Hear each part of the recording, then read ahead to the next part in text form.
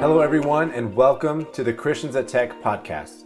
This is our daily chapter podcast, which covers each day of our Reverse the Trend reading challenge.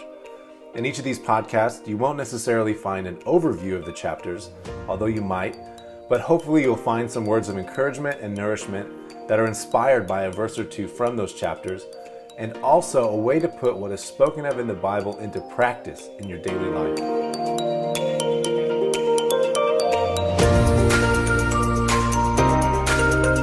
Hey guys, welcome back to the podcast. Thanks for tuning in. Today's chapter in our reading challenge is Mark 10, and a verse or two verses that stood out to me were in verses 14 and 15, where Jesus is telling the disciples that they need to be like little children, and I took that for me to mean that, little children are very easy to teach, and they're very receptive to new ideas. And I feel like a lot of times Jesus is talking to us. Actually, he's talking to us every day, and he wants to converse with us. But a lot of times we have our own opinions and sometimes preconceived notions of how things should be or what the Christian life should look like. And so I really like that teaching from Jesus about being like little children. I feel like it's a really good attitude adjustment for me, to where I just need to kind of humble myself and open my heart and my ears to really tune in to what he's trying to say to me, and kind of receive it in a simple way, and almost kind of have a spirit of a learner, just coming to the word, feeling, even though I've read it before, having the attitude that, Lord, I don't know anything.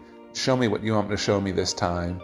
And to just kind of have that humble attitude to where Jesus can kind of speak to us and show us whatever he wants to in our lives. And another verse that stood out to me was later, where he says that he didn't come to be served, but to serve and give his life as a ransom for many. And that really spoke to me, because it kind of spoke to the selfless nature of Jesus, that he came to meet the needs of other people.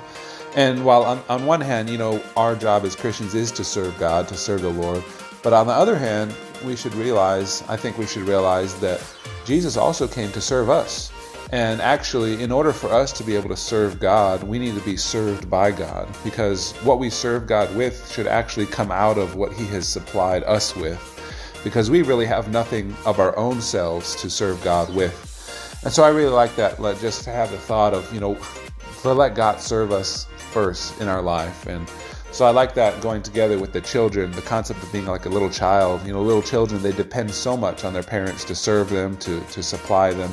And then it's not until after they've been served and supplied can they actually be of use or of help to the family. And so anyways, so I just like that, let Jesus serve you today. Let him serve you some food. Let him serve you some teaching. Let him serve you some peace and comfort today. That way you can serve others with that same thing that Jesus has served you with. Hope you all enjoyed it. See y'all next time.